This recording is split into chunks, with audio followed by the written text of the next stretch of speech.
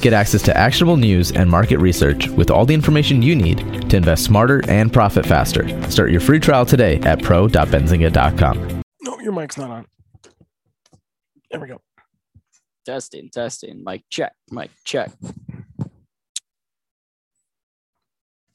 Good morning, traders, and welcome back to another episode of Ring the Bell, Benzinga's daily podcast where we give you the news you need in 5 minutes or less. I'm Aaron Bree, and with me, as always, Spencer Israel. What's up, Mr. Bree? Not a whole lot, Spencer. Spent yesterday out at the Rocket Mortgage Classic with Uncle Raz. That was exciting, eventful.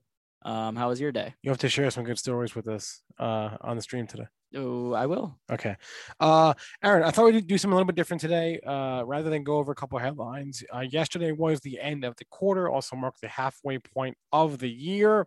So I thought we would just do a quick recap of where things stand halfway through 2021. The big takeaway is that it's been an amazing first 6 months of the year. The Russell 2000 is up 17% year to date. The NASDAQ, the S&P, and the Dow Jones all up approximately 14%.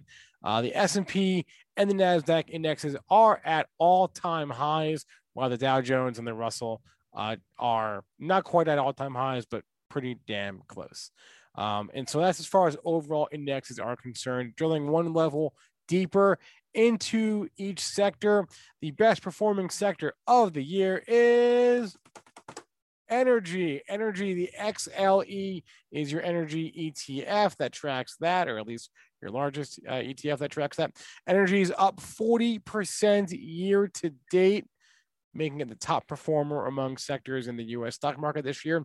The worst performer is utilities, up a measly 1% this year.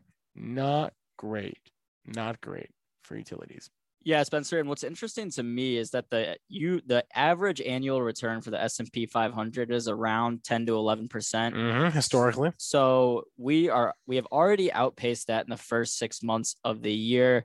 The question is, do we continue that trend of having a very strong year, or will we see a little bit of a reversion to the mean where it goes back closer to that 10%?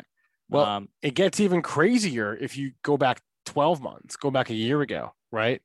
If you go back to a year ago, we're not up 14% in the S&P. We're up way more than that. Let's do the math real fast here. That's 38%. 38% year over year. That's insane. Granted, we were coming off of a pandemic low, but still, that's insanity. These returns don't happen every year. Yeah, I mean, even last June, if we're looking back exactly a year ago, the markets hadn't recovered from the COVID crash. So yeah, that makes sense that it's a little bit crazy year over year. I'm interested to see what happens with this, if we're going to get back closer to that 10, 11% range, or if we will just have a great year where we finish, say, 25% up on the year would be pretty insane. All right, so that was a look at the broad-based indices and the individual sectors. AB, I want to quiz you for a second here.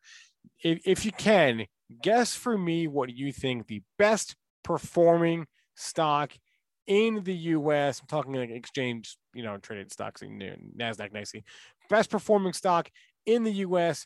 through the first 6 months of the year. Go. AMC. Ding, ding, ding. You are correct. AMC with a very cool 2,500% gain year to date through the first half of the year makes it the number one best performing stock of the year. Really should be no surprises there, right? Yeah. We see GameStop up there in the top 10 as well. Yep. No surprise there. Yeah. I mean, AMC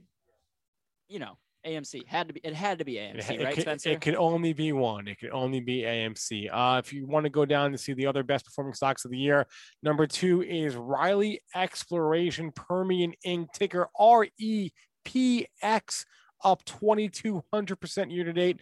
We also have Vertex Energy. I mentioned energy, right? Best performing sector, Vertex Energy, ticker VTNR, up 1,700%, followed by Moxion, ticker MOXC, up 1,500%. And rounding out the top 5 is Cassava Sciences, SAVA, up 1,100%. 100% year What to about the date. flip side, Spencer? What are the worst stocks of There are some 2021?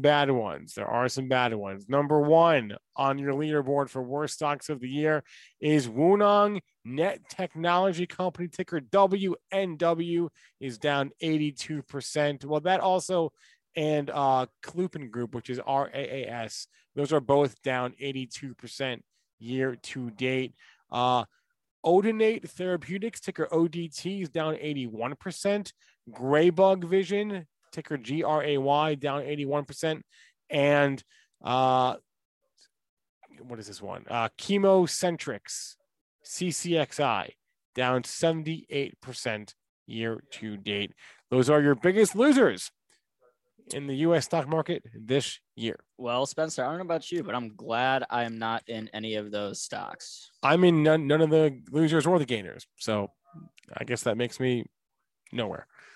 All right. It was an incredible first half of the year. As Aaron Bree said, the question of the day, of the week, of the month, will the rest of this year be as good for investors as the first half was? We obviously don't know.